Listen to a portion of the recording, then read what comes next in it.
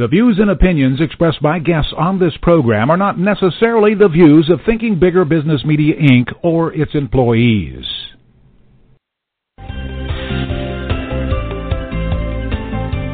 Welcome to Smart Company's Thinking Bigger Radio. Get the inside scoop on how America's most successful business owners transform their entrepreneurial vision into reality. And listen in as some of the top business minds in the country serve up practical advice, tips, and insights for growing your business. Now here's your host, Kelly Scanlon.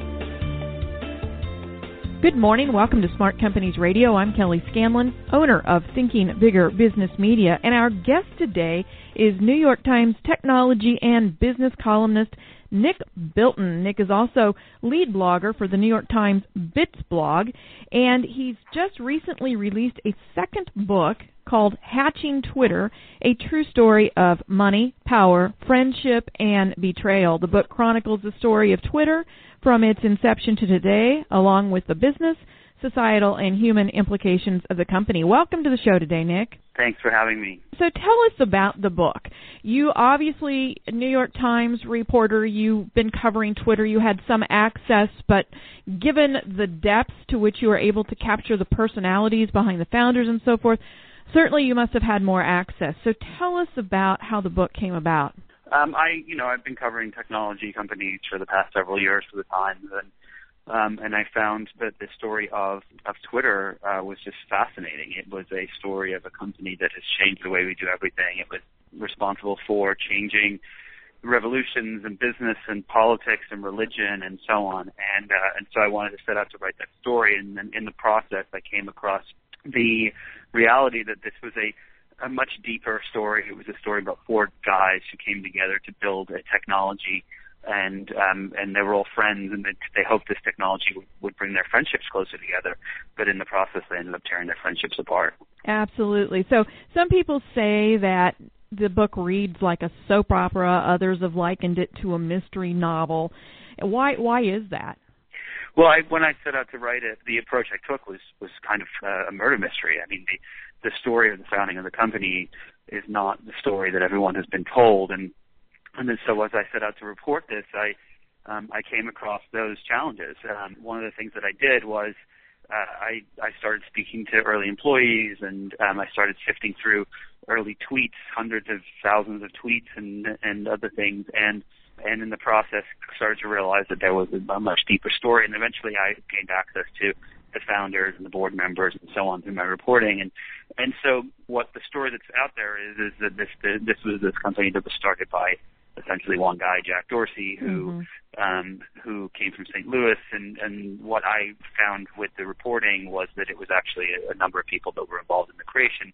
And the story of Jack's was essentially became the creation myth, which is something that we see in the Valley all the time. Right. And so as I was writing it, I decided that I should give the reader the same viewpoint that I had entering it, and so therefore it reads a similar way to almost a murder mystery. Okay, so what is the story behind the creation myth of Twitter? Where did the idea really come from? Well, the creation myth is that Jack Dorsey kind of realized it when he was 8 years old or so. Right. The reality is that there were two different guys. There was four guys, essentially. There was Jack Dorsey from St. Louis, Biz Stone, who grew up on welfare in Boston, Evan Williams, who grew up in a small town, Clarks, Nebraska, population of 300 or so, and then Noah Glass, who's the forgotten founder, who is he was from, actually grew up in a hippie commune in Southern California. And these four guys, essentially they came together to start a thing called Odeo. And Odeo was a podcasting company, and they wanted to reinvent radio. And what happened was one day Apple put out podcasting and essentially made Odeo completely, irrelevant overnight. Right. And so they had these half days and so on that they held to kind of explore other ideas. And one evening, Jack Dorsey and Noah Glass, who became best friends, they were sitting in a car, and they'd been out drinking and partying, and it was about 2 a.m., and it was raining, and they were on Valencia Street in San Francisco, and they actually started talking about this idea of being able to update your status. And this is what Jack brought to the table, was he had this concept that much like instant messaging services, you'd be able to say what you were doing at a moment in time. And there were other services out there like that, and Noah didn't think it was that exciting, either did anyone else, until Noah had this realization that you could use it to connect to other people and quote unquote feel less alone. So that was the big reveal that kind of brought this whole thing together. So there were really four guys. From what you've said in your book and other sources, it sounds like Dorsey is the one who really knew how to work the media, though, so that the creation myth, as you said, grew up around Jack Dorsey. Yeah, that's correct. In the Valley, there's Silicon Valley, you have essentially a game played on access, and the access is, you learn to get access from the media, and what happened over time was that all of the founders were essentially pushed out of the company one by one, and they went through this process of vying for control and power, and Jack was the one that kind of managed to convince people that he was the sole creator of Twitter, and Noah, who had an equally important role in the creation of it, was pushed aside and kind of written out of history until the book came along. Yeah, so now you do note that two of the founders, Jack Dorsey and Evan Williams, actually had conflicting visions of how Twitter would be used or should be used, and how did they differ? It's a great question. So Jack saw Twitter as a way to talk about what he was doing, a way to talk about his own status, and to say, I'm eating a hamburger, or I'm at the park, or whatever it was. And the view that Evan Williams had was that you would be able to talk about what was going on around you. So it was more of it was a kind of a difference between the self and the other, and so you had these two different viewpoints, and the idea was essentially very different, although it may sound similar. But what happened was it's these two concepts together that essentially made Twitter what it is. Noah Glass and Biz Stone's concepts of the fact that the ability to be able to connect with friends was really important, and those things together were really what made Twitter what it is. Yeah, and it's interesting, as much as the founders disagreed on the use, I think that users have sort of the same kind of conflict. You hear people saying, I'm not going to go get on Twitter because all people are saying is I'm having a ham sandwich for lunch. Why do I want to know that? And then there's others who embrace it because of that. So I think even the people out there who are users have the same conflict. So you interviewed the founders for the book, right? Oh, absolutely, yeah. Okay, so how do they feel about it now that it's out? You've revealed some stuff that maybe they don't like having out in public. Well, some of them are happy it's out because the true story has been told, and they were kind of frustrated that there were untrue stories being told, and others of them are probably upset that there are things out there that that they're not happy with. But at the same time, I think that most of the people that are in the book, even some that have been it showed that they are not necessarily the people that they say they are in public. I think that there's some people that are happy because the story that's out there is now part of history, and also it helps other entrepreneurs and other business people learn from the mistakes that these guys made. And so I ran into one of the founders. I can't get into names just because these are sources and so on. But I ran into one of the founders, and he said, although there are parts out there that I don't want people to necessarily know about me, I think that more importantly, I'm excited that other entrepreneurs will be able to read this book and understand what we went through and the lessons that we had to learn, and see if they can apply those to their own startups and avoid some of the tumultuous situations that Twitter went through. Yeah, and interestingly, you were able to use Twitter itself to document a lot of the early history. You had access to the founders' posts and even photos that they had posted.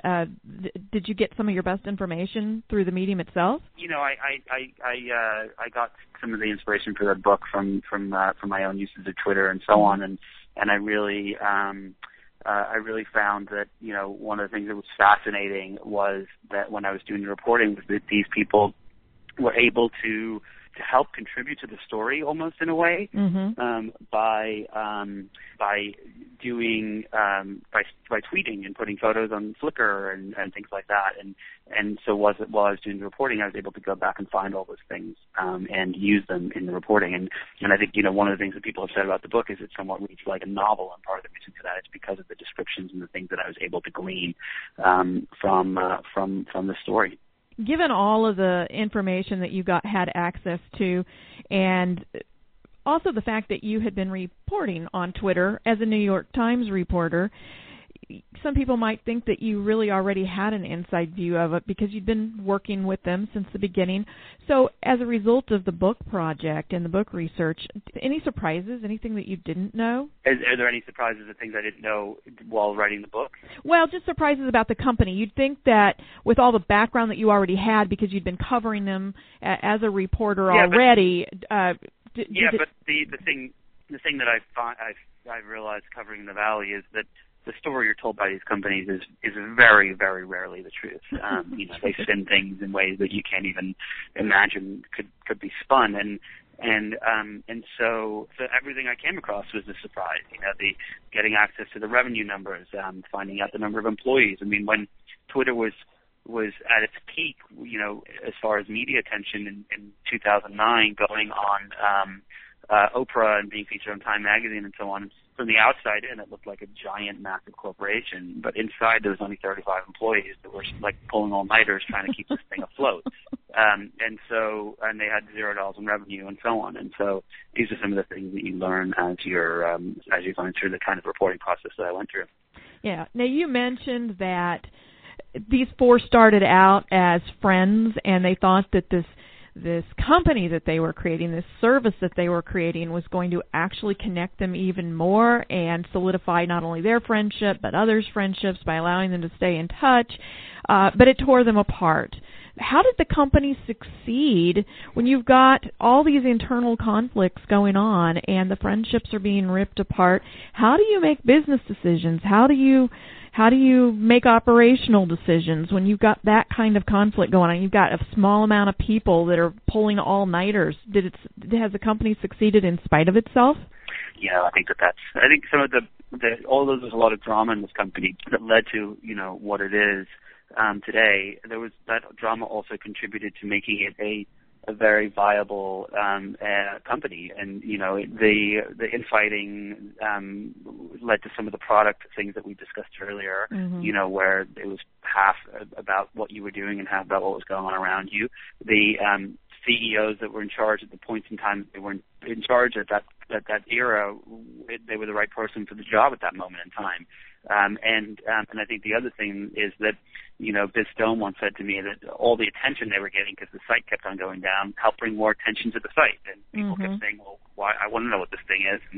And so it all led into the product that they ended up creating and that exists today. And so the turmoil and the chaos is not necessarily just bad. I think it can also be very good. Let's talk about the name Twitter. A lot of these companies that are coming out of Silicon Valley and other startup names from around the country are kind of odd to some people. Where did the name Twitter come from? The name Twitter came from actually Noah Glass, the founder that was pushed out very early on. And Noah came to this realization that he needed a name for the company that was really going to express what it meant. And one of the ideas that he was playing around with was the idea of being able to stimulate someone and stimulate your brain and so on. He went home one afternoon, he was flipping through the dictionaries looking for different words and so on, and his phone kept annoying him. and what happened was he turned it to vibrate, and he looked up the word vibrate in the dictionary, which led him to the word Twitch, and then a few words later he found the word Twitter, and he immediately knew that was the right word that he wanted to use to describe this. So throughout its history, Twitter has been eyed for acquisition by a number of big names. I mean, Facebook at one point was considering buying the company. I think Al Gore even at one point had some thoughts about that. And now, of course, we've had the IPO. What are your thoughts on the growth of the future of the company? I think that everyone wanted to buy this company because it was so powerful and growing so quickly, and they, you had Al Gore that tried to purchase it at one point, wanting to meld it together with Current TV. You had P. Diddy, the rapper, who wanted to be involved with it, Ashton Kutcher and Demi Moore. You had Steve Ballmer from Microsoft who asked if they would be interested. And it was one after the other that tried to purchase the company, and each time that the company turned it down. So which was a good thing. Yeah. So where do you think it's going? It's had the IPO. Where do you think it's going from here? I think it's going to continue to grow, and I think one of the challenges the company's going to have is that the company will have to push people to use the service more. They're going to have a really hard time getting users to sign up, and so on. That they only have 235 million users compared to Facebook's 1.2 billion, and I think that's going to be one of the biggest challenges. But I think that Twitter is going to be here for a long, long time, and it's a communication platform that everyone from the president to the Pope to a farmer in Clarks, Nebraska uses. Right. And when you say that getting users to sign up is going to be the real challenge, why do you think that is? I mean, you've got celebrities on there. You mentioned several of them who were even interested in buying the platform. So when you've got those kinds of people who are out there daily posting and that have hundreds of millions of followers in some cases, why is getting people to sign up such an issue? I think that it's still very complicated to use. I mean, the @ symbols and the hashtags and things like that are all very complicated things to understand, and I think that's why it's so difficult.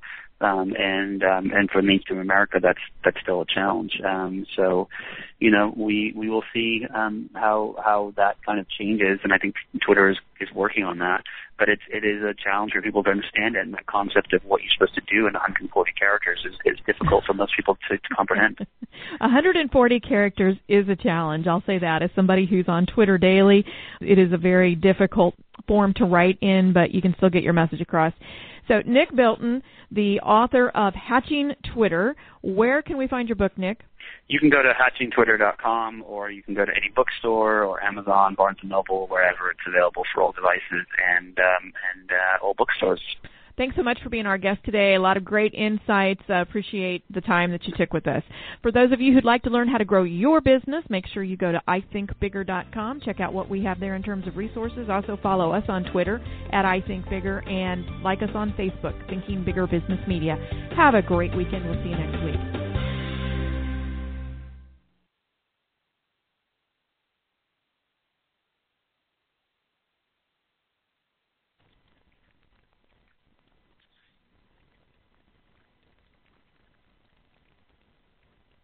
This podcast is a part of the C-Suite Radio Network.